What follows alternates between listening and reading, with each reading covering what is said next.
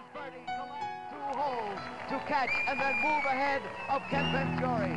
One of the greatest displays of courageous golf that anybody has ever seen any place. Only about 100 yards from where Weiskopf held that putt, the way his head is facing at the moment. Now, up the hill.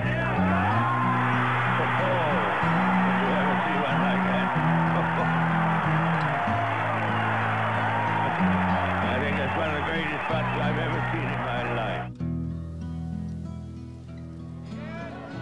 Maybe. Yes, sir!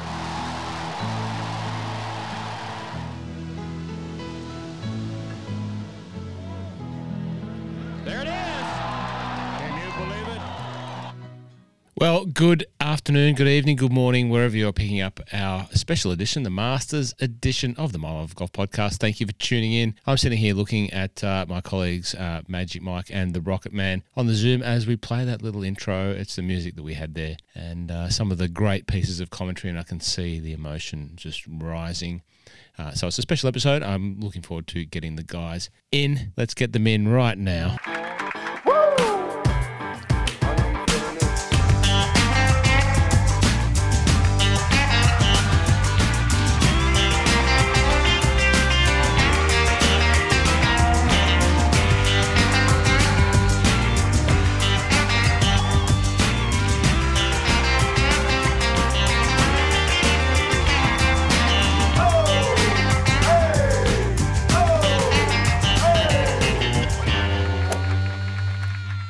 Clearly still learning how to use the technology, 174 episodes in. But it's great that we've got our tune, we've got the Masters tune, we've got some commentary there, maybe some other special effects coming in later in the episode, who knows. Rocket Man, how are you? You're great. Great to have you back on board. Can't have an episode without that tune. Great to have you back for the second time this week. How was your last 24 hours? Been busy. Yeah. I've been doing a lot of, if anyone wants any sort of idea of what I've probably looked like for the last 24, 48 hours work-wise, the Kermit the Frog GIF with Kermit on the keyboard on the typewriter. That's what I've been doing. Okay. Obviously, bit of work to be done. Secure, keeping the world's internet secure, probably doing a little bit of research about the Masters as well. The man that does all the research for this team is sitting below me on the screen, a couple of kilometres away in another part of Melbourne. Magic Mike, how are you? Very well. That music that Masters tune, it makes me just, all it reminds me of is being absolutely half asleep on the couch. That's all I can imagine. As soon as I hear it, I'm like, yeah, we're in for some very early mornings. I was going to play it again. There you go. I can leave it on. I can leave it on if you like. It's in the background, yeah. It's not going to put you to sleep, is it? No, of course not. It might. A bit of elevator music for the rest of the episode. Let's get into the Masters episode. Yes, you're right. It does require some early mornings, and for the avid and articulate watchers that you both are, I can only assume that the messaging between the now 4 people in the group is going to start very early doors. The banter will be flying. The commentary will be flying. We should publish some of that if we can. I'm probably not going to be getting up as early as you guys, but you guys will probably watch every breathing minute. Let's start with talking about not the Masters, but the event that we said that we would talk about in the Barnbougle trip, the ANWA, the Augusta National Women's Amateur, which is a prelude. It's been maybe 3-4 years now. Third year. 2019 was the first year. 4 years. The year I went was that was year one. Okay, so 2019 started. For how many amateur women golfers from all around the world, Rocket, to get to start in the ANWA, the ANWA? I think there's like 80 or so, and then they cut it down after 36, and there's 30 that play on the last day. Which is because the other rounds are played at Champions Retreat. Mm-hmm. Yep. And then they play Augusta National for one round, which kind of sucks. I reckon they should play for more. Just play the whole lot. We've had a couple of representatives from Australia over the journey. I think we had Julian Sue at one stage. But this year we had one of this podcast's favourite young female amateur golfers, Kirsten Rudgley, who we've been following since she won the Helen Home back in Scotland, not last year, the year before, or maybe last year, sorry. Also the English women's match play, or English Finished women's, T8. Yeah. Finished T8, and what a great effort. And she is going to be a great professional golfer. I think she's going off to college next year, I think. I can't remember if that's exactly right, but she's a great golfer. T8 is, what do you reckon? Was that a solid, what mark would you give for a T8 in that field of amateur women golfers from probably the best all around the world playing in that tournament, Rocket? An A. An A? Yeah, absolutely. You watched a fair bit of it. What was your outtakes? Look, it's just really good to watch because they're playing from not quite members tees on all of them, but they're playing from a lot of the forward tees. It was really good to see some of the shots they hit into the greens, right? Because it's not bomb and gouge. There's a bit of strategy. Interesting to see which players actually are using local caddies as well versus, friends and stuff on the bag. So that actually had a lot of difference for some of the players that were near the top that were using local caddies. So I think that was a smart move by many of the players. And it's just really good to see just young female talent, like ages from, I think the youngest was 15 this year up to, ones in their sort of early 20s, seniors at college and stuff like that. I think the average age was 19 that was in the field. But it's just great to watch. I didn't watch much of the first and second rounds, but the final round I watched all of that. That was really good. Can you imagine being 15 and getting a start in that tournament and playing the final day at Augusta National? Unbelievable. Or can you imagine being 16 and winning? Yeah. What was the young lady's name who won? I don't know why I forget her first name. Davis. Why do I remember it? I've only got the leaderboard here. So 16 and winning with what was the winning score? Anna Davis. That's it, Anna Davis. So she finished 1 under for the tournament, but she shot 3 under a 69, equal second best round for the final round. And I think there's only one of like a handful that actually shot under par. Yeah. Very, very good. And a lefty. And she's definitely got a lot of fans because just her style and how she just holds herself on the course. She's she's going to be awesome. And she's already, she's talking about being at 16, just wanting to be, she goes, I want to be one of the best. I want to be the number one golfer in the world. And the other thing as well, it's not too many, there weren't too many female left-handed golfers. And strangely enough, the only other left-handed female golfer was playing with her in the final round. 2 lefties. Yeah, and we'll talk a bit about her. She didn't leave you. She left you a bit cold, right? A bit of poor behaviour. What did you pick up? Bit. Yeah, you shared a couple of clips, and we're not here to bag anyone, but you don't act like that. It's okay to be angry with yourself, but when you do things that are disrespectful, that's just crossing the line. Her attitude towards her playing partner and also her caddy, who was a local caddy there. I was not impressed at all. It was quite poor. It's quite poor behaviour on her behalf for someone who's actually quite a good golfer and international as well. So I think she's from Denmark or Sweden. Can't remember. But yeah, just she would be basically like going to stand over a putt doing the aim point stuff, and she's doing it while Anna Davis is putting. So it was like zero respect for, what her player and partner was doing. And then there was one instance on 16 where she did a bunker shot and caddy went to like grab the club and she just threw it on the ground in front of his feet.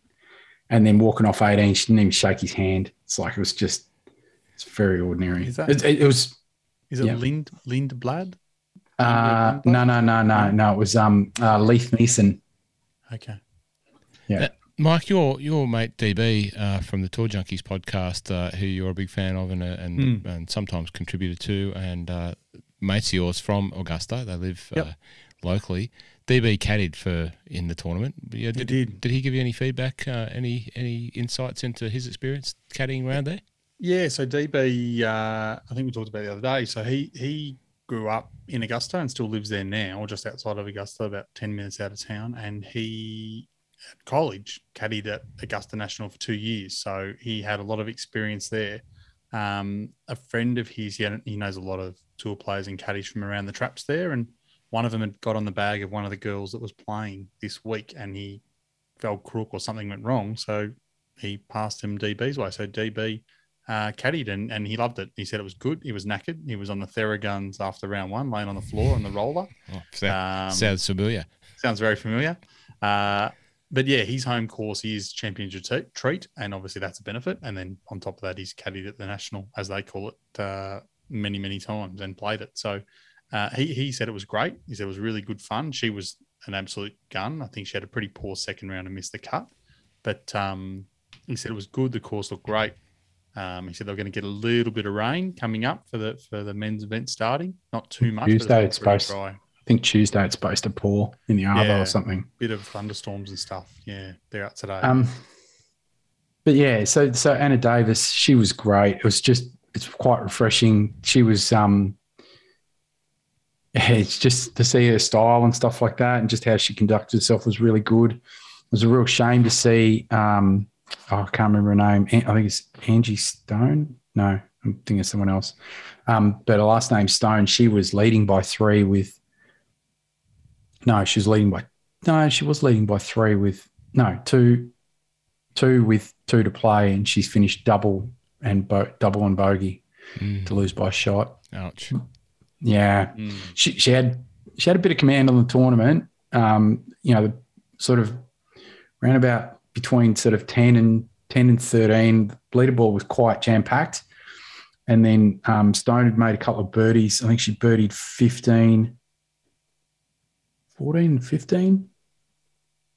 Oh, shit. Yeah, there we go. So, and then, held on to that lead, and you look like, she was going to just Monty it in, but just absolutely butchered it on 17. What was nay to be? Well, congrats, Kirsten Rudsley, for representing Australian golf so well. You did a very, very, very excellent job. And as we've always said, we'll see a lot more of Kirsten Rudsley. She's a great golfer. I do want to say a little thank you. I meant to say thank you in the Barnbougle episode, but while we were talking about Kirsten Rudsley, it's probably more appropriate anyway. I just want to say thank you to the people at Caddy Snacks who sent us a couple... Send us a couple of boxes of Caddy Snacks to take to Barnbougle. And Kirsten Rudsley is supported by Caddy Snacks, so it's just appropriate that we thank Arun and Celine at Caddy Snacks for sending us a box down, a couple of boxes. I've still got a couple here. That's the apple cinnamon and the macadamia. But they're helping. The apple cinnamon is absolutely spectacular. Well, it fueled the four of us over 71 holes, and I've got a few left, which is great. The mocha one was actually really, that was really, when we missed brekkie on day two and coffee. Yeah, the mocha one was really good. That was a winner. It kept us going. They're a great little bar. You can get them online. This isn't an ad. The guys, I offered to buy some. The guys, well, it is now. Yeah, well, but I offered to buy some because they've been supporting so many great young golfers from Australia. Stephanie Nah, who's a great friend of the podcast and a playing partner, and the recipient of a My Love of Golf win subsequent to a round of golf with my good self. They support Steph. Brodie Harbinson from Peninsula Kingswood, a young pro who's making his way, playing this week down at the National in the PGA of Australia tournament. Grace Kim, another player on the My Love of Golf roster. Kirsten Rudsley, I'd love to have a game with Kirsten Rudsley. If she's ever listening and wants a game, I'm happy. And who else? One of my other favourite young women golfers, Karis Davison, another great Australian Scot Australian, whatever way she wants to fall. She was actually born in Scotland, so she's more Scottish than me, but she represents Australia. So Caddy Snacks support all those great guys, and I'm very happy to give them a big shout out. And they kept us fueled. So there you go. I might have one while you guys are doing the rundown from the data lake on the Masters. Let's get into talking about the tournament, because that's what everyone's probably listening about. But if you want some Caddy Snacks, check them out. I can't stop playing that music. So anyway, I've put my tips in. I'm ready to go. Where are you? I haven't yet. That's it. Okay. Take it on. Is that it? Thanks, guys. Great night. We're done. That was short. Well, everyone knows my tripping strategy. I've done that before in the past. My tipping strategy is just based on gut feel, vibe, mojo. Someone who I haven't already picked. Someone I think I might have been saving for one of the bigger events rather than the smaller events. It hasn't really worked. I'm sitting 30th on the My Love of Golf Tips the tipping scenario. Golf Labyrinth, Cameron from up there in Sydney is braining it at the moment. Michael Lloyd, one of St Kilda's famous favourite artisan painters. If you want your house painted, hit up Michael Lloyd. He's second or third, just braining it. And a few people that were way down back ages ago have come up. Rocket's just leaving the set. If you're watching this on the YouTube, and please picked up another subscriber today, Mike. You're closer to Peak Cheese Week. You are closer to giving away some fromage. Rocket's just left the set. He's going to top up the Southerly Buster. He's probably into his 7th already. 7 deep in the Southerly Busters. Drink responsibly, especially when you're doing a podcast. So there's a lot of people up there. I'm languishing in 30th, so I'm hoping that my pick, which we'll talk about later, comes through. Do you guys, have you made a pick yet, or are you still digesting? What's the story? Where are you guys at with picking? How far away from making a selection? Digesting a bit at the moment still. I don't know. I don't know about this Masters. This feels a little bit more open than most other years, because there's all the players that, you've heard me talk about before. Like, there's a very small group of players that have won from outside of the top 13 in the world when they go into the Masters. Hideki Broke was the last to do that last year. And then prior to that, it was Immelman and Zach, or T-Ball Johnson. So out of that, kind of that 13, if you look at that 13, is the only one that's been in hot form. The two that have been in hot form have been Scheffler, and you could probably say Cam Smith in terms of recent form in the last sort of couple of months. And then if you look outside of that, even outside of the fifth, go from 13 up into 20, like it's sporadic. Like there's no one, unless Mike's data lake is like it's fine tooth, like into the needle of needles in the haystack.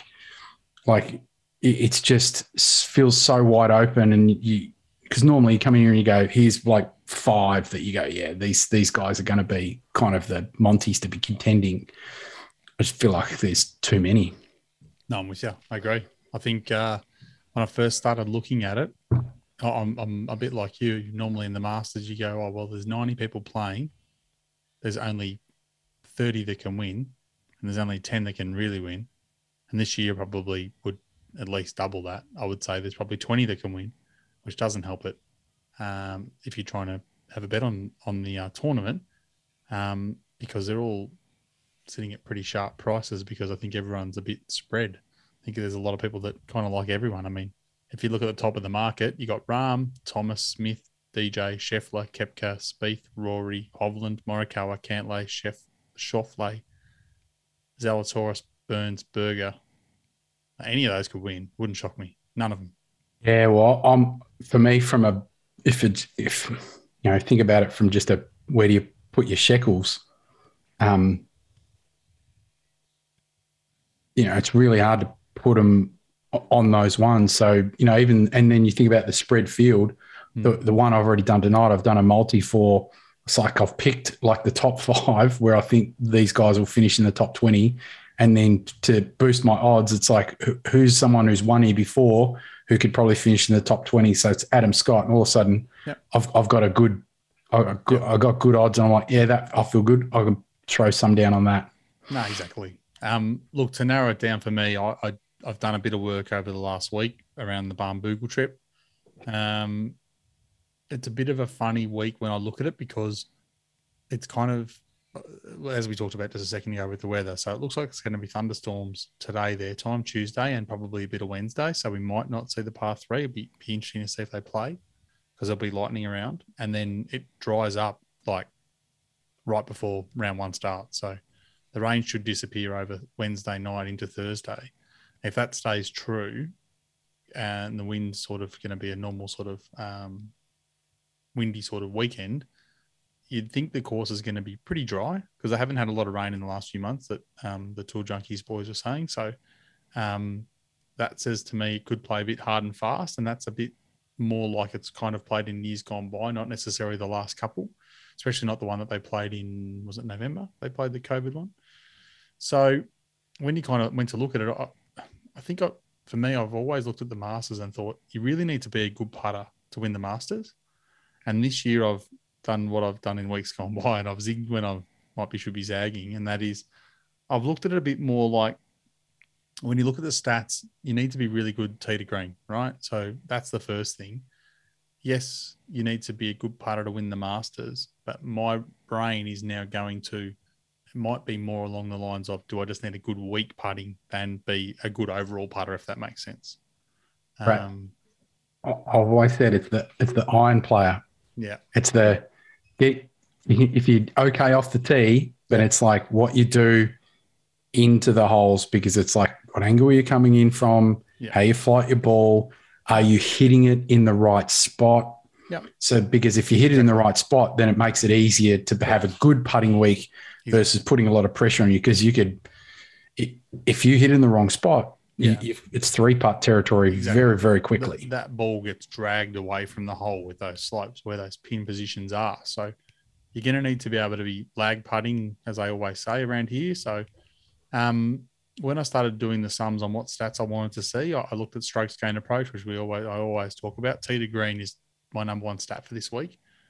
And then I started really digging down. I added in off the tee. I don't necessarily think accuracy is super, super key around here. I think you can get away with it a bit. It is pretty wide in spots. And I don't know that you need to be long anymore. I think once upon a time you'd say it was long, but I think everybody's long now. So I don't think it's going to be that much of a difference. But the ones that I threw in that I think are going to be key this week are strokes gained around the green. So guys that you sort of see really get those up and downs from where they need to be around the green is going to be super important. People that are making birdie or better from about 150 to 175 yards. So that's second shot in, that shot into the green's really giving me a bit more super tweak on that strokes gain approach. And then people and how well they've, how close they're getting it. So their shots into the green from about 225 to 250. So those longer shots. Proximity. Yeah, correct. Yep. So when I rolled all that up, what did it spit out? Well, it spit out the second favourite, which is no surprise. So that was Justin Thomas. So Justin Thomas came up. He's an all-round superstar. He's got all the game in the world. Can he close on occasions? He probably suffers from what we've talked about before, where he's really good at everything. Whereas you find the guys like Morikawa has a great putting week and he wins because he's not good at putting, but he's great at everything else. Yeah. So he's stacked up number one. Number two was Hideki, who I won't bet or wouldn't even look at just because his neck's not right and he hasn't been playing at all. The history of repeating is narrow. Yeah, unlikely. Yeah. Willie Zalatoris, I just can't. I can't imagine him putting and making anything around all week. He needs to hit it to 8 feet all week. Exactly. And not get any closer. So in knowing that, when you run all that, where does Will Zalatoris stack up in the mining? No, for sure. So he's ranked second this year in strokes gained approach. He's ranked second in strokes gained tee to green. He's ranked 8th in off the tee, and he's 38th in that birdie or better from about 150 to 175. Ross, the kid is so good. with tee to green. It is unbelievable. It is unbelievable. But he's so bad with the putter. Oh, it is so unbelievable. It's scary to watch. I have to look away. I don't want to see that twitchy 2 foot 1 foot putt. I don't want to see it because it just gives me the heebie-jeebies. It's a figure eight of a figure eight. Yeah, he's a figure eight, but he's around the green. He's terrible. So his strokes going around the green, he's ranked 90th. Not terrible, but he's 90th, which is probably just below. Probably 200 players in the list. So, is the strokes gained around the green? Does that count the up and down stats, or is it purely proximity to hole? It's got a bit of everything in there. It doesn't have. It's a bit. I sort of liken it a bit to like scrambling, but it's anything that's around the green that's sort of going to be that. These putting doesn't help, right? Yeah, no. Okay, so he stacks. He's in there, but clearly for the obvious reasons. But I was just curious to know how well he stacks up through all of the other stats. Yeah. And I'm sure that Will Zalatoris knows exactly what he's got to do and work on. Definitely. I wonder what's happening for him out of the game. Well, not out of the game, but out of the limelight. What is he working on? But anyway, maybe one day we'll find out. He's a player that, like we said, if he has a great week putting, he will. And he finished second last year. Yeah. So if he has a good week putting, he can finish top 5. No worries, he could win it. But the odds are against him because his data doesn't say that will happen. I think also the conditions on the greens are probably running a little bit slower than normal last year. Probably helped him a little bit too. Yep, for sure. And then it goes into some of the big names, obviously Scotty Scheffler and Patrick Cantlay. So once I narrowed it all down, I sort of then picked the eyes out of who's played well here and who's had good form coming in. So the 4 that I've got, the main 2 that I've got were Justin Thomas and Patrick Cantlay. And so Cantlay's my pick. But the problem is in our tipping competition, I've already used Patrick Cantlay. So I've got Justin Thomas this week. The other guys that I think are good performers that could show up, I still really like Leash this week. He just plays well here. He's not playing poorly. He's really going under the radar. Cam Smith's just wiped the floor with everyone as an Aussie for the last few months. I could see him having a good week. And then the other guys that sort of sit in that peripheral that sort of would look at as someone that I think they could, have a good solid top 10 or top 20s is Taylor Gooch, Tom Hoagie and like Neiman or Henley, those sorts of guys that sit right around the mark. Their stats just look like they could go well here. The problem with Gooch and Hoagie is they've never been here. So first up starts aren't really, I think the last winner was Fuzzy in 77 off the first time here. So probably not going to happen. First year they had bent grass greens. There you go. Well, funny you say bent grass. So the one thing we talk about with Colin ranks not too far down the list, and we know that the putting has been massively improving. So he ranks 19th on my list. An interview that was only on a couple of weeks ago, he talked about putting, and he said his absolute favourite grass to putt on is pure bent, and they don't get that very much, but they get it here. So that pacey speed bent grass might be a perfect fit for him, and it's putting better. So he could be good, but again, around the green, Morikawa ranks 177, so he's worse than Willie Z. Okay. Yeah, I think was it 20? I can't remember where Colin finished in 21, but I think he had one of those. He was like near the top stroke, tee to green, but he just 18. Yeah, putted like a muppet. Yeah, he's had 2 starts, he's 44th and an 18th. So, yeah, definitely going in the right direction. But why someone like Leash? I mean, we know Leash has had good form around here, but he's had 3 missed cuts since 2010, 2011. But he's also had a 4th, a 9th, a 13th, and a 5th. That's to me the bloke likes playing golf there. Yeah. Now, I'm flicking through the Masters app. It's a great app. It's got a lot of information on there. If you just want to pick up some general information, there's plenty of stuff there. The big chat is obviously about the big cat, TW. He is listed in the players. I think there's a conference tomorrow morning at something 11 a.m. their time, 11 a.m. our time. 1 a.m. So about 3.5 hours. So 11 a.m. their time, 1 a.m. our time. That would suggest that he's going to come out and say, "I'm in." Do you agree? Yeah, he's going to play. If you'd asked me when we're at Barnbougle, I would have said 2% chance. If you'd asked me when we got back from Barnbougle, I would have said 10% chance. I know everything looks like he's going to be there. I'll say 75%. I'm still not sold that he'll play. I mean, Cam Davis played with him on Sunday, said that he looked great, hit the ball really well, battled a little bit walking up 18. And 18 is a solid walk, right? It's straight uphill. It's like walking up a ski slope. And that's not the only one. There's a handful of others. So you just don't know how bad his leg is. And I think that's what he's assessing. So everything says that if he got through the last couple of days and he's feeling okay, yeah, probably plays. Okay. But the worst thing in the world would be to play and it pulls up really sore after round one and he has to withdraw. Like something like that would be a real shame. But I think he doesn't owe the world anything. No, I know. I just However, why push yourself? Why forever and a day? The biggest thing about Tiger's been, I won't turn up unless I'm there to win. And that's the part where it's like, well, if he really thinks he's a chance to win and compete, then he should play. And if he's not, then don't stress. Just relax, get better. Yeah, he doesn't owe anyone anything. However, I've got a little bit of 2019 vibage, and I've thrown some shekels his way. Fair enough. If he tees it up, like we said, he thinks he's a chance. Oh well, that's on the win. Have you thrown some shekels for the W for the TW? Yeah. Not a place, not a top 5, not a top 10. Just no, you've got to go each way. You can't muck around. Okay. I'd be disappointed if he was. It's golf. It's golf. You can't just. Yeah, come on. Let's be smart about this.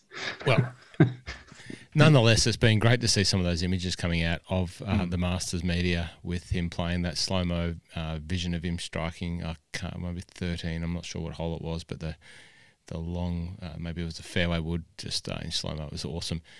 For the reasons that he will be there, I believe that he will be there. I've gone with no, not Tiger. I've gone with Justin Thomas. I think he'll pick up on the Tiger vibes. They're obviously very close. They're very, very, very close family of the Woodses and the Thomases. And that's really the only little bit of mojo that I've used to steer myself towards Justin Thomas.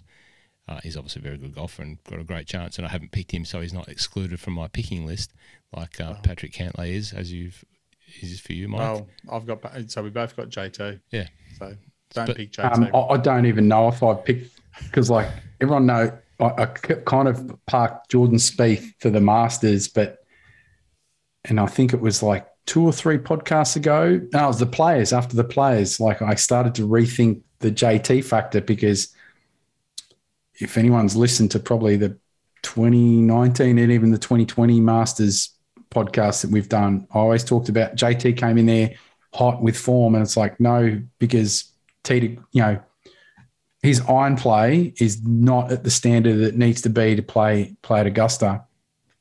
That one round he played in that junk weather, and then a couple of other tournaments before that, he has learned, and obviously this is Tiger.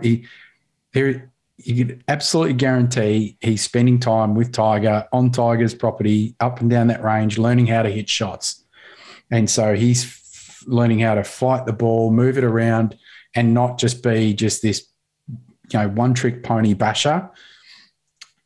So it's made me kind of go, ooh, is JT, like, has he found something? Because he's been thereabouts, but he falls back because he doesn't hit the right shot at the right time. So I feel like Tiger's passed information down to the young man to help him on the way, and also help him improve his game. So I don't know. So you don't mind JT, is what I'm hearing, Rocket. Is that right? Yeah, I don't like JT, but I don't mind JT for probably this event. Yeah. Okay. All right. Any other? Oh, there we go. I haven't picked him. I have now. So we've all got JT. Are we three? A lot of pressure on JT. Whippers, JT. We've put the MLOG of. Hopefully they'll not put the MLOG curse on JT. If he misses the cut, there'll be a phone call. There definitely won't be a mid-round podcast if he misses the cut. We usually have a bit of a laugh and go for a top Scot. It was great to see. We don't have top Scot. No, we don't have a Tom Scott. Well, we do, but it's Bobby Mack. What are you saying about Sandy Well, Lyle? what's wrong with Sandy? What? You offended with the braces? If Sandy Lyle beats Bobby Mack this week, No, he should never get another invite back. He won't, but I did enjoy seeing Bobby Mack's little video post of him driving down Magnolia Drive with the pipe music. That was very good. I enjoyed Minwoo Lee's drive down with the same sort of video, with the same sort of vibe. Obviously not the bagpipes, but Minji was in the back of the car, and obviously Minwoo's manager was driving, and they look very excited. What do we think about Minwoo Lee and his debut at the Masters? We've got Herbie debuting, Minwoo Lee debuting, two prodigious talents, the future of Australian professional golf on PGA Tour. What do you think of Minwoo Lee? MLOG of Golf, also part of that team. We have played with Minwoo Lee, representing at the Masters this year. If I hadn't mentioned that before. What do you reckon of Minwoo's first up attempts? Where do you sort of see him finishing up? I don't know. I don't know what he's like. Look, we know he's long. He's all right. He's pretty solid with the putter and the wedge. But what's his iron play going to be like? And is he going to have the whereabouts to play good strategy golf? Right? Because that's the thing. Sometimes you feel like you're in the go zone, and it's not actually a go zone. It's actually no. You don't play at this pin. You play left of that pin, because going at that pin, there's no room. Yeah, I think if he makes the cut, that's a win, and Okay. it's obviously not. It's not the most impossible cut to make, because there are players there just out for a run. I think it'd be good to get 4 rounds under his belt for the future. I think exactly what Rocket said. I know he had a local caddy for his practice round this week. He was talking to him about breaks and where things ran, and this putt's faster because of this and things like that. He was saying in his interviews the other day. Look, he's got great talent, but these guys are the best in the world, and I think if he makes a cut, he's had a good week, and if he had something like a top 20, he's had an unbelievable week. It's very, very rare for someone to be contending and winning inside the first 4 years of them playing at the Masters. I think the average amount of times the winner plays, like in terms of from the first time they play to when they win, I think it's like 6. They're playing 6 to 7 Masters before they win. So he soaks up the experience, soaks up the vibe, and best, makes the cut and then advances from making the cut and tries and goes as high as he can. Does form carry for anything when you get to the Masters, do you think? He's obviously missed a few cuts. He's had a few events in the US in the lead up. He's missed a few cuts. No. We haven't followed him too much, but that's what I'm thinking. Does it count? Do you just find a new gear and the best comes out when you get to the Masters? What are your thoughts on that? I think you only have to look at, the likes of some of the former champions and stuff that have contended. It's so much. Form's probably the last thing. Experience. Yep. Experience is probably one of the more high ranked things. I agree. Form for the sort of those top tier players that have played there 5 or 6 times, that has merit. But once you go outside of that top, say 15, form is irrelevant to the rest of the field. I'll look at it just to see if I think they're hitting the ball well. But I mean, the tournaments they've played coming in, not many played Valero. Nearly everyone played match play, but you can't put that in their form lines. The Allspace had a few more. Then you get all the way back to the players. So the players is not going to be remotely similar, because we know it was a whitewash to half the field, depending on what side of the draw you're on. Then all of a sudden you're going back to Honda and Genesis and the other side of the world, other side of the States. It's not going to be similar golf, and it's months before. I look at it like if someone's coming in with good form, that's great. But I really would, like you said, I would love to see the history there. I want to know that they know where they're going to hit it as much as they're hitting it well, or more so. And does anything show up in the data for Team Herbie? Where, is he miscut, cut? Is he the same sort of profile? Makes a cut and that's good, or I think Herbie thinks his game's. Sorry, I'll rephrase that. Herbie's game is in a good shape according to Team Herbie. Speaking to Jamie, he's pretty happy with where the game's at. Herbie's wedge game and his putter is going to help him a lot around here. The fact that the course is quite wide is going to help because he could probably be a bit aggressive. It's that middle part of the round. Yeah. Is he going to be on with his irons, and is he going to kind of show restraint when he needs to? Yeah, exactly. He's got all the stats. I mean, any Aussie playing on greens and like this that can use slopes and a bit of imagination, they're going to have a leg up for sure. I think Herbie's going to need to rely on knowing when to gear up and gear down. Exactly what you said. I think if he can get that balance right, I think he could. It wouldn't shock me to see him finish top 20 at all. Okay. I think for him, and this is nothing against Min Woo because he's not miles behind Herbie, but Herbie's won on tour in the US. He's won a couple of times in Europe. He's got, I think, more belief in himself than Min Woo does at this time, and he's going to back himself if he can get those gears right and know when to push and know when to hold. I wouldn't be shocked to see him finish top 20. I think he should be like looking at like if he gets a run on here. It's a course like get a bit of momentum, get a bit of run, and if Pewdog can, if he gets hot and Pewdog can kind of keep him kind of in the zone and in the rails and doesn't let him overheat. Yeah. 100% agree. Yeah. Well, he's got the full team there. He's got his parents. He's got a couple of friends from Bendigo. He's got Jamie, Dom, Pewey. They're all there. So he's got the team around. No, they're not. We're not. Yeah, no. Well, anyway. He's almost got everyone there. I did see they were still having some fun. I saw Jamie lost a bet. They were doing a bit of a competitive training event, and the bet was... He always seems to lose a bet. Yeah. Well, Herbie's very good. Jamie's not very good. That's why Jackie's the poker player. And Jamie had to wax his legs. I did say that. Yeah, I hope Herbie made him wax a whole lot. Yeah. Yeah, Jackie would be so proud. It's like, that's why I'm the poker player in this family. So good luck, Lucas. Do yourself, your family, your friends proud. We know you will. Do us proud. And anyway, you're there. You've earned it. And do well, mate. Leash, you're hot for Leash. Mike, what else? Anyone else? Adam? How's Adam going to go? Nice too. Adam's one. I'm keen to see where he came out in the data lake. And the other one is the other Rory. Not the silver medalist, but the other Rory. The other Rory. Adam Scott. Where did Adam Scott finish up? So he finished a bit lower than I thought. So he finished around midfield, which is not, not horrendous, but it really is driven by his around the green number. He's around the green number. He's ranked 162, and his strokes gained from about 225 yards into greens is 94. He's not sitting super high in any of the stats that I looked at. Probably highest is strokes gained approach, which you'd expect. He's a ball striker. He's 42nd.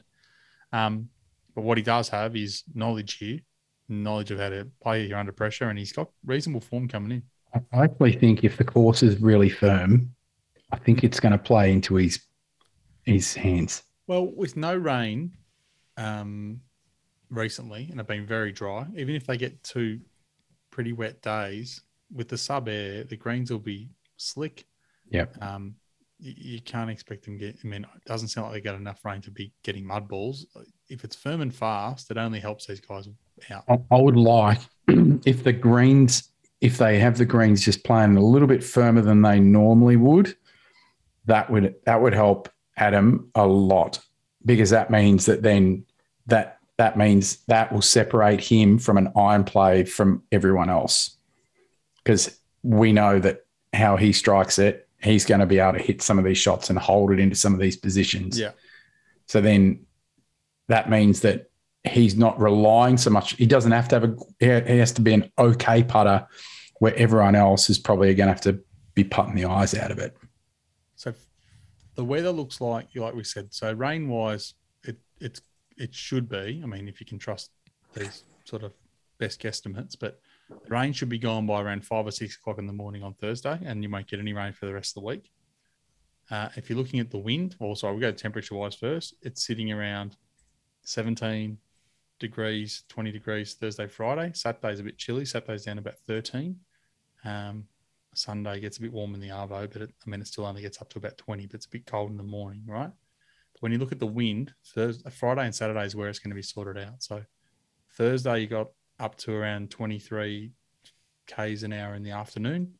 Friday, it's up around nearly 30 Ks an hour in the afternoon, and then drops back down to sort of 23 Saturday. Sunday's absolutely a day for someone to come from the back end, because it's going to be no wind. It's going to be no rain. So, yeah, Sunday could be a day for someone to make a charge. Decky sort of coming from behind sort of stuff. Where does other Rory, where's he rolling? The other Rory, he wasn't that far down. I'm sure he wasn't, because I saw him. Rory Mack, he's a tricky one. So he doesn't have a lot of starts on the PGA Tour this year, so I don't pull in any other data. And so he's sort of sitting around 30th, which isn't that horrendous. But yeah, I think the biggest thing here is, God, he's got himself in contention so many times and just hasn't closed the door. In his last X amount of starts, cut last year, 5th, 21st, 5th, 7th, 10th, 4th, 8th. That's unbelievable goal. He's the one. He's one that just should be winning. You expect him to win, That's it. But I still think it's a lot of it's in his head, and I still think it's that 130 yards in. Really, that's his Achilles heel. Yep. Well, his form coming in. He missed the cut on the weekend at Valero, but I put nothing into that. No. I don't care how bad he played. That's a warm-up.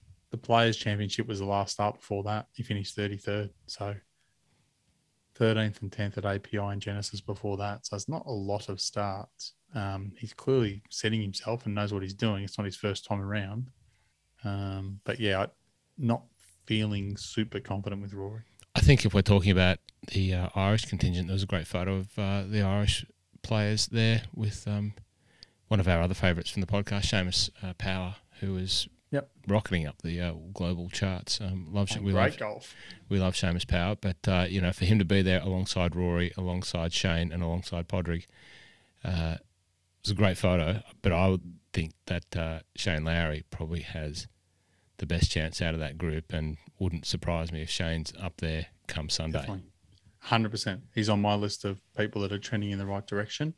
Just for you, Ross, I made sure to have the top GB&I market up. So it's Rory, Lowry, Fitzy, Hatton, Casey, Rose, Fleetwood, Power, Bobby Mack, Westy, Porag, Willett, Led, Shepherd, and Sandy Lyle.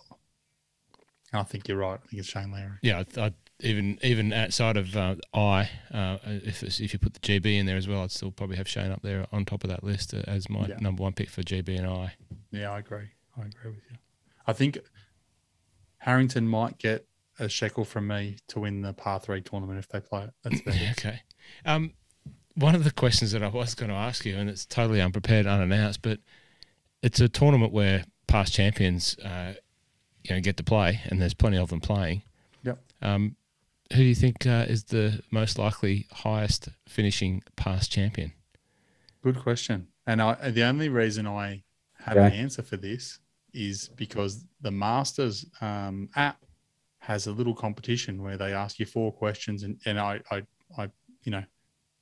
would say everyone go and do it. Get the app. It's the best app in golf. You can watch every single player, every single shot the whole week. It's unbelievable. But also they do a free competition where you pick who's going to be the top US, who's going to be the top international, who's going to be the top rookie, and who's going to be the top previous winner. And I picked DJ. So that's my pick. I think DJ will have a good week. And he's got that sneaky win after the COVID Masters. Okay. Then I'm going to throw another past champion. What about the past champions from 2000 backwards? Who we're talking 2000, who we're talking about here. Aren't too many that are playing. Well, we've got, there's definitely no Phil. Boom, boom. No Phil. VJ. Well, Tiger. We'll include Tiger, but yeah, Tiger was 2001. I can give you every previous winner that's playing, and you can tell me who we're allowed to pick and we're not. So DJ, Spieth, Matsuyama, Scott, Woods, Bubba, Reed, Garcia, Willett, ZJ. And I reckon from there on is where you're going to let me play.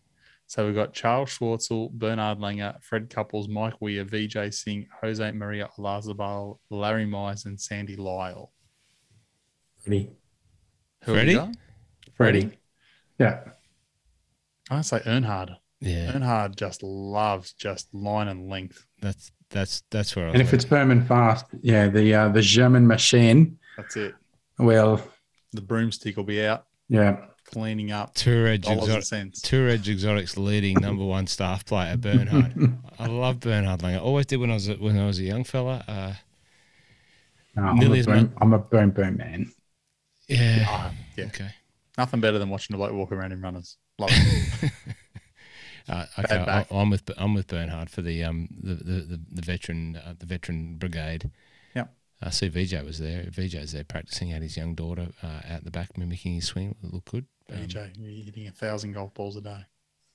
Ultimate timing with the hands has that man. A coach of mine said, unless you want to hit as many balls a day as VJ Singh, you are never going to hit the ball straight and reliably straight. If you are flipping your release like VJ Singh, you've got to learn to control that release pattern. I didn't really understand it until he showed me the video, and he said, that's what you do, that's what he does. But he hits 1,000 balls a day and you hit none. So there you go. It's similar to what Shafi said to me. He said, "You take always way too long." I'm like, I know, but I can't shorten it. I'm really trying. He's like, "Yep, but you're not Bubba Watson." I'm like, I get that. Pointed it out. Don't point out that I'm bad as well as long. Don't give me the obvious. Help me here. I'm paying you to help. He does. He literally stands there with a stick, and as I hit it, I know I'm going to hit it as I come back. It freaks me out.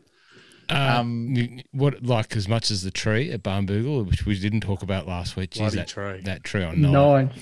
The 9, that was so funny. It'd be like the Eisenhower tree. I'd go and cut it down. There's 2 points that I just want to back over from that little piece.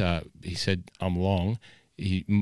Credit where credit's due. If you didn't listen to the Barnbougle episode, yes, Mike, you were incredibly long with that Callaway Epic driver. But yeah, hitting things on the backswing.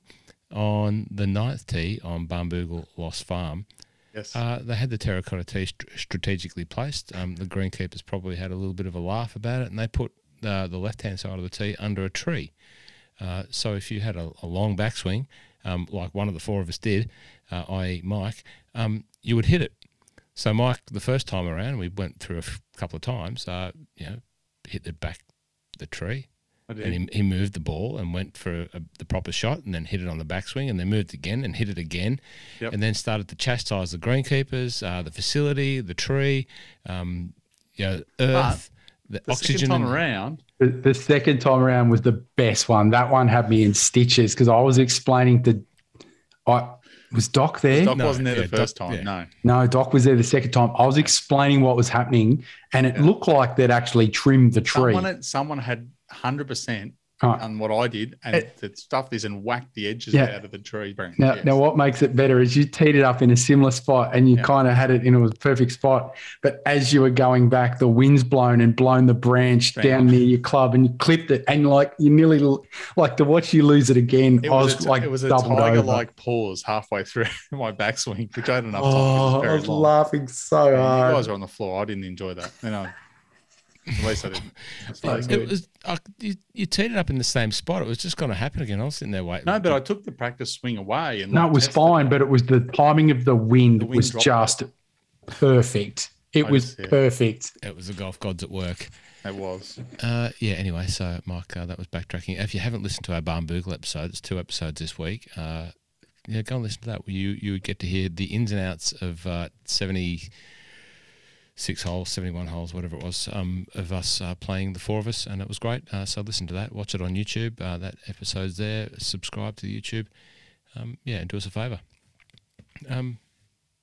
It's been last month was good for the podcast. It was probably our most successful month to date. We've cracked a couple of milestones, and things are going in the right direction, which is all due to you two guys. and the people listening who continue to download on a weekly basis, and we thank every one of you. If you are from the Ukraine and listening, we still feel very deeply for you and all the tragedies and atrocities that are happening over there. But if you are listening in the Ukraine and the map that tells me where the downloads are coming from tells me that there's people listening, maybe a person listening in the Ukraine, I want to hear from you. Get in touch on the socials or send us an email. You just look up my name, Ross Flanagan, Nigan, and you'll find how to contact me. I would love to have a chat if that's at all possible.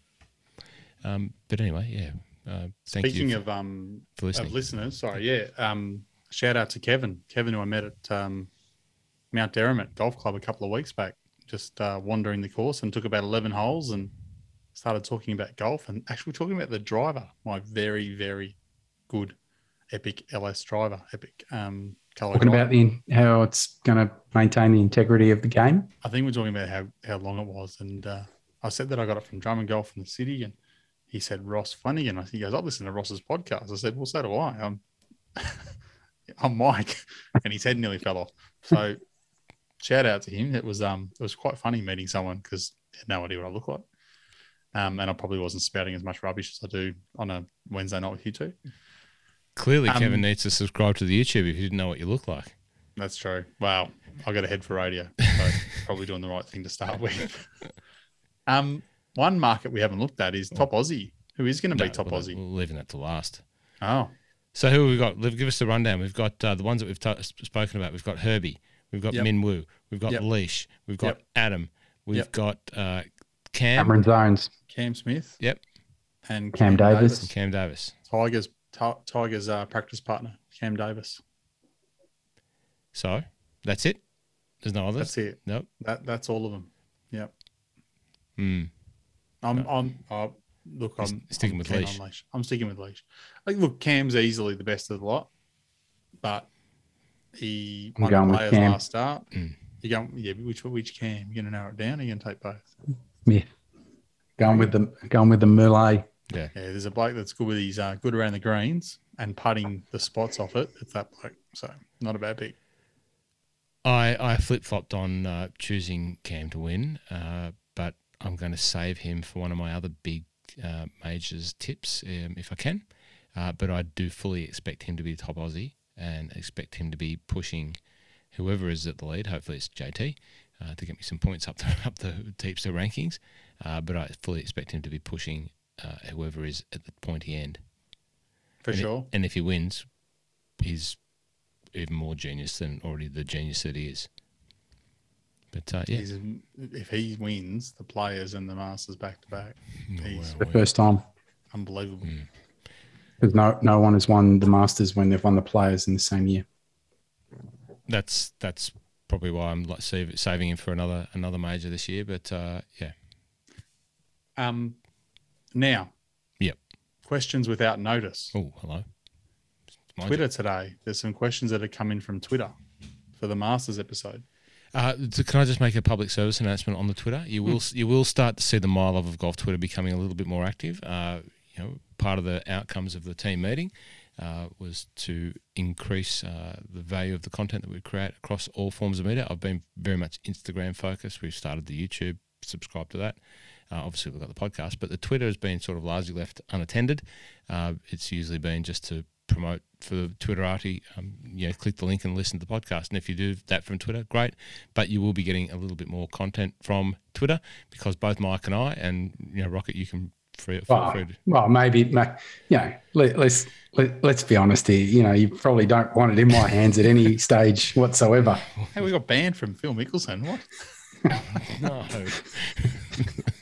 Maybe we have to get banned. That can be the first merch T-shirt, but Rocket's already got that. I'll create them. Yeah, no. Anyway, Mike's gonna look after a bit more of the Twitter because that's what he loves doing and he's good at it and he'll pass some stuff out. So you got some questions? I do. Well, the first one's for me. I'll answer it first up. It's from Daniel O'Neill, Diesel, the Prez of the golf group that I play in. He said, how does Magic Mike think his beloved Riverside stacks up against Augusta National? Now, Riverside is the GOAT track that I play here in the clay belt of Melbourne. They both have green grass and they both have a creek. The creek at Riverside though is a drain, but no, it's not very similar. And Diesel plays out of Medway, which is built on a hill, so he's probably more akin to Augusta playing on the slopes all the time. So good question, Diesel. Thanks very much. Who's the best long shot? I'm going to stick with Leash. That's a good question. So you would say Leash is a long shot? He's about 80 to 1. Yeah, I'd take that. If I was going to take someone that was more than that, I'd probably go down the board at, I don't know. I think Hoagie probably be over 100 to 1, but I don't think the first up's going to win. Max Homer, yeah. Homer's your pick? Yeah, for a long shot. Yep. Yeah. Jeepers. I know who you like. Bobby Mack. He's about 200 to 1. No, I don't think. Or Sandy Lyle, the other Scot. Sandy Lyle. No, come on, don't be silly. Very close. This is a serious podcast here. I would probably go one of the older, statesmen, Westy or Casey.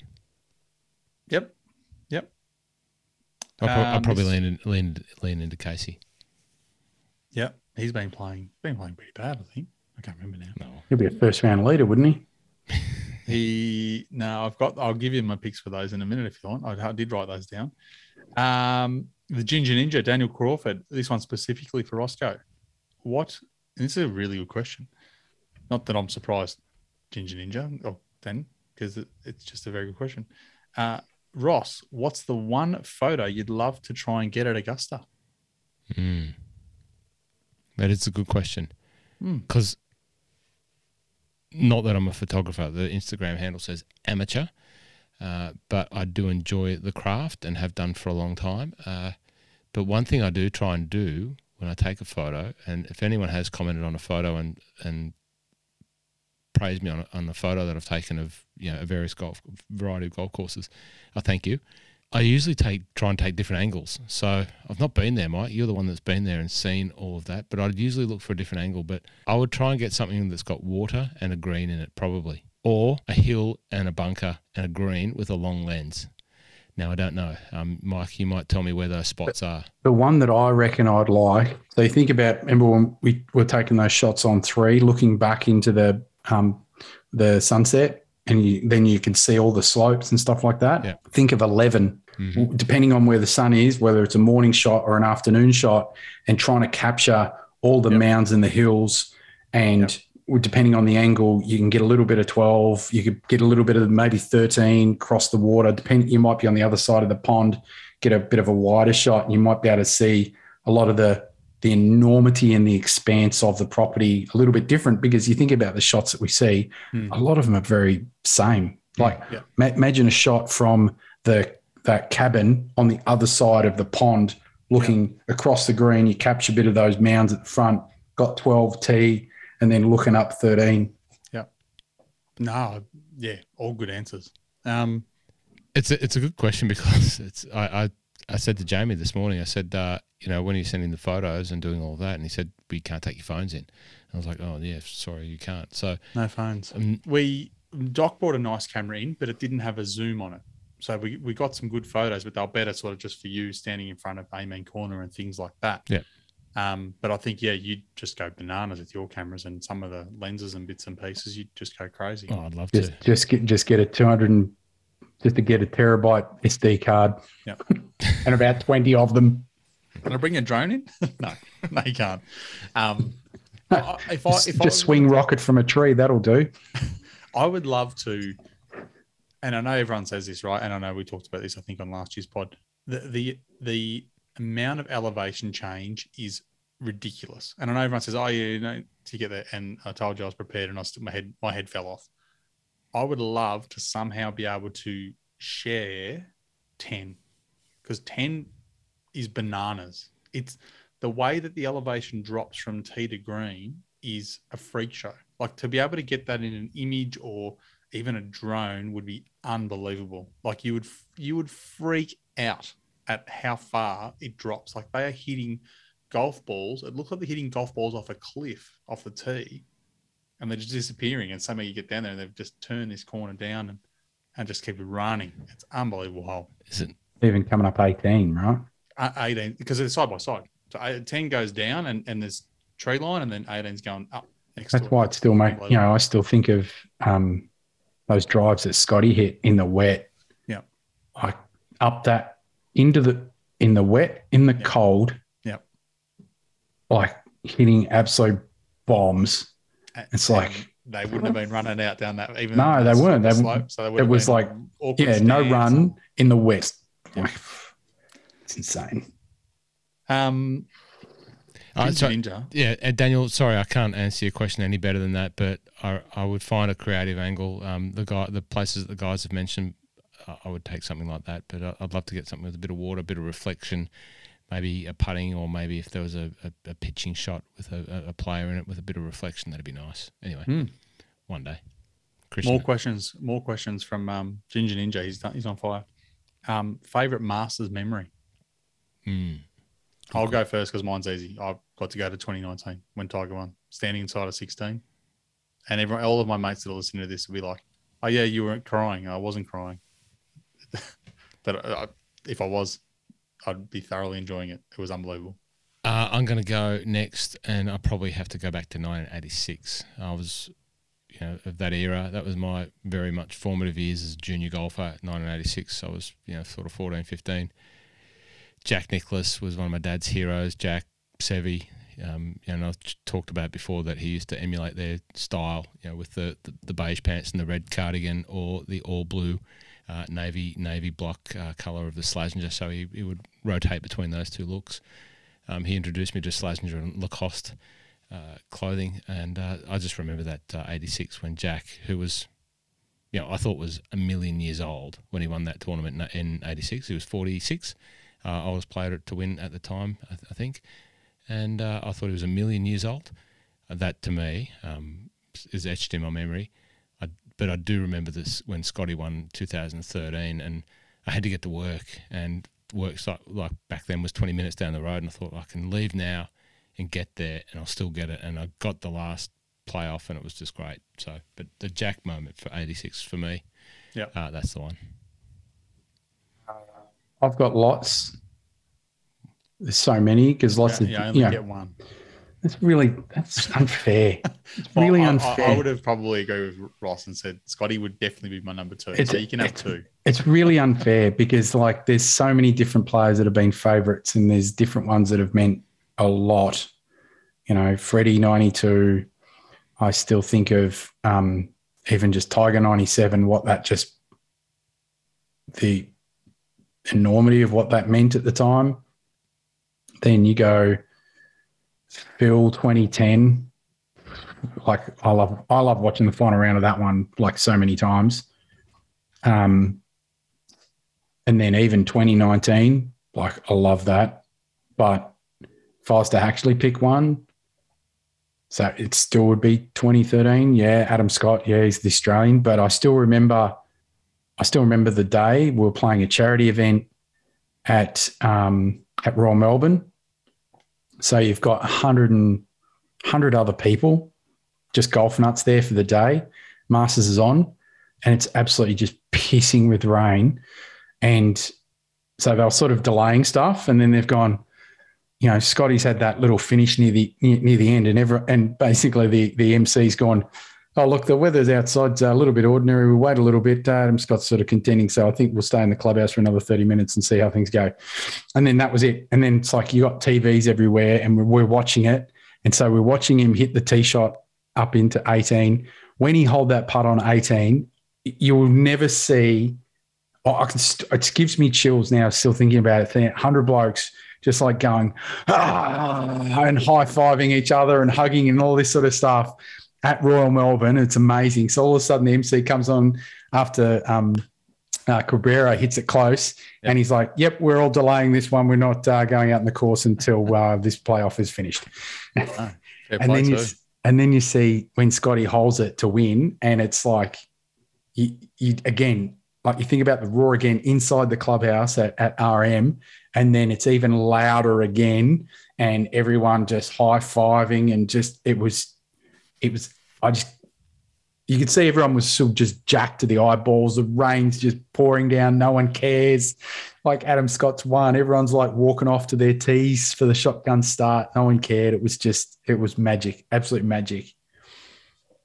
Yeah, that would have been great. I was just standing in the cafeteria at Nissan Australia's head office with 6 other blokes who were the golfers of the 1,000 people that worked there. We all knew each other. We all had the secret golfers code every Saturday, every Monday. We'd have lunch together and have a bit of a chat about it. But it was awesome. It would have been fantastic. Probably some of the best images of the Masters that I've ever created. Some of those images of Adam with the rain and the water and the light behind him. Yeah, they were just leash. A mate of mine got to go. He won it in a golf day. He won a trip to the Masters on a golf day, and that was the Masters he went to. Yeah, right. Good. With Corey McKernan and a few boys. So that's pretty lucky. Well, I've never been. I've told them my Masters story. Once upon a time I had the opportunity to go and stay on pretty much on course in one of the houses there that are part of the facility as part of the Mercedes-Benz group, and I got offered a ticket and went to take it, and with Mike Ferroni, who said, no, I can't go this year, but we'll go another year, and he went the other year and didn't invite me. I invited him, but Jeff Ogilvy sorted Mike out with the ticket, and he forgot his good mate. But anyway, my hat, I do have a hat that's from the Masters. Not wanting to name drop again, but Andy Marr brought this back for me after. Dang, Andy. Yeah. And, another Carlton supporter. Another Carlton supporter. Still got the tag on it. Might be worth something one day. Still got the tag on it. I only wear it on this podcast. I've only ever had it since 2019, and there it is. Got 2 more questions. Fire away. And last one from Ginger Ninja. He's on fire. And this is an easy one because the answer is me. Who's taking the chocolates between you 3 around Augusta, handicaps included? Oh, well, the answer's me. All right. I'm gonna go with Rocket, and it's only because of his putting from the weekend. Yeah. If he putts like that, I'm not getting close, even with whatever I get head start, probably 8 or 10 shots. It was scary good. It's unbelievable. But I'll probably put money on Rocket out of the 3 of us. I'll just go there and go, whatever the shark did, and do the opposite. And last question's from Daniel Baitup. He basically asked a question I think we already answered. So a bit of chat around Minwoo Lee. Is he suited to Augusta? I don't know if he's suited. I feel like he'd be more suited to an Open Championship than Augusta, just with the ability to that low ball flight going. And yeah, I still think we've got another few years before we know what he's really suited to, because we've only really seen him on Europe. We haven't seen him in the US. We haven't really seen him mix it up in the majors. So I don't think we've really got to see, the full kit bag of Minwoo in terms of, because really when it comes down to majors, like, it's your iron play. Are you able to play different shots, shape the ball, do all sorts of things? There's a whole new kit bag that you need to have to win that thing. So, look, Minwoo can do anything with a golf ball. He can do whatever he wants. It's just, I guess he's just at that stage where he's got to, grow into the game, but he can hit every shot. There's lots of people who can do whatever they want with a golf ball, but whether they can do whatever they want with a golf ball on demand, on call in a big tournament. Yeah, for sure. No, 100%. That's the point. Once he learns that craft and how to win on the biggest of big stages, his game is great. But anyway, he probably won't win this year. Probably not. Did that answer it? Yep. Any other questions? No, that was all of them. That was all the questions that came through the survey. I've got one without notice. All right. Yes. Oh. Is Bryson going to be a little bit of a dill or a big bit of a dill, depending on if he withdraws or not? So do you think he'll WD? Well, apparently he's still complaining about his hip and his injury. Didn't stop him from being a knob in the Dude Perfect video. I didn't watch that, but I did hear about it. What please explain. I haven't seen it, but explain.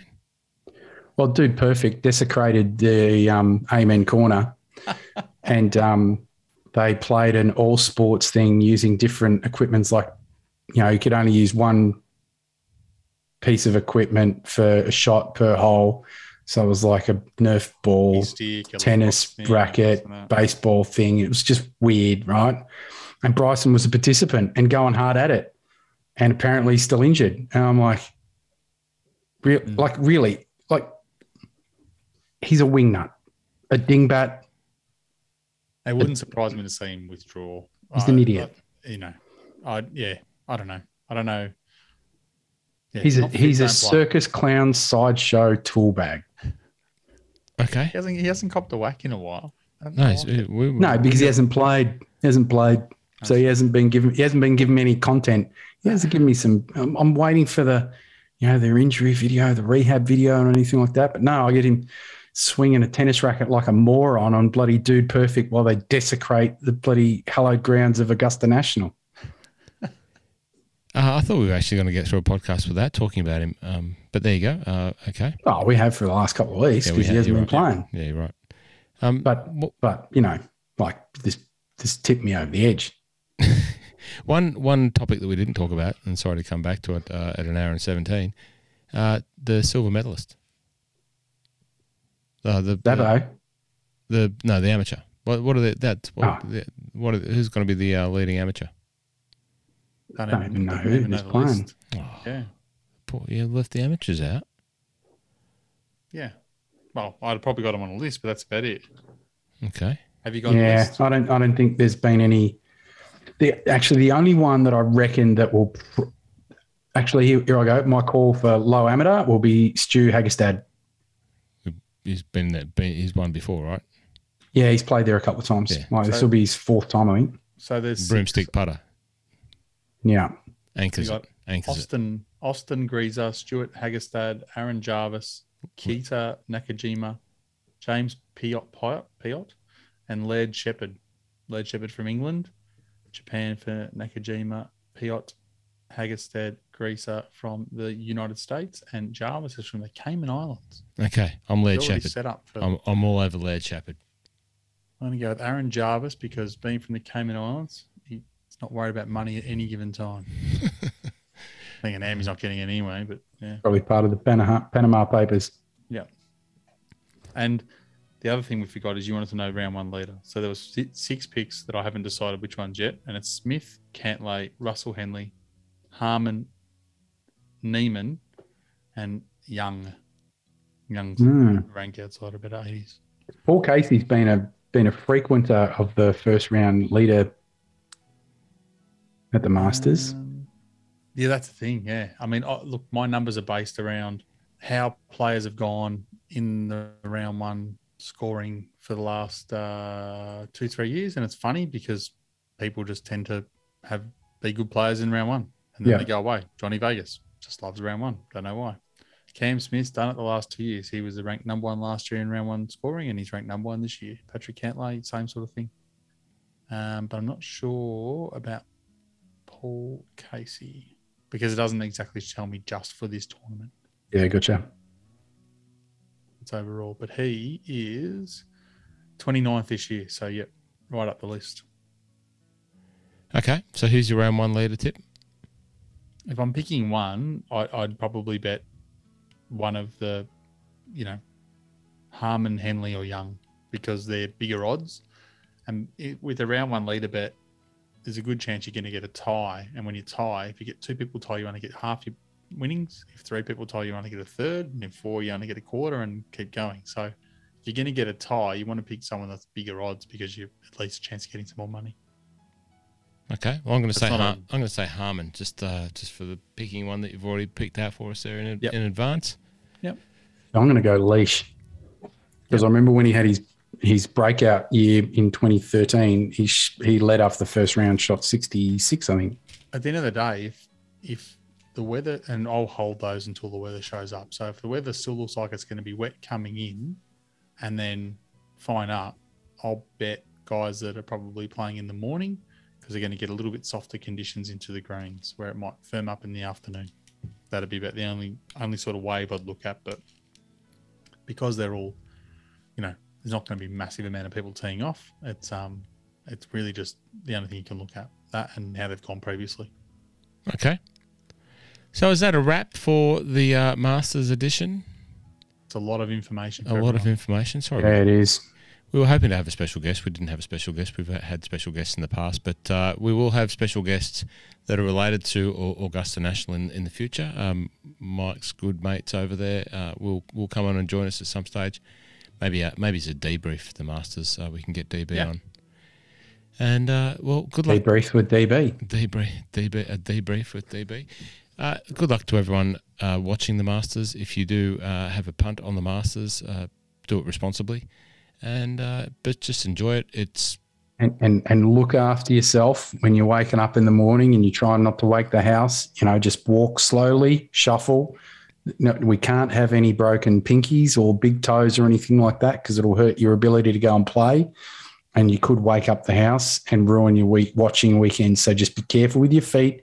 Keep away from chairs and beds because they are dangerous things.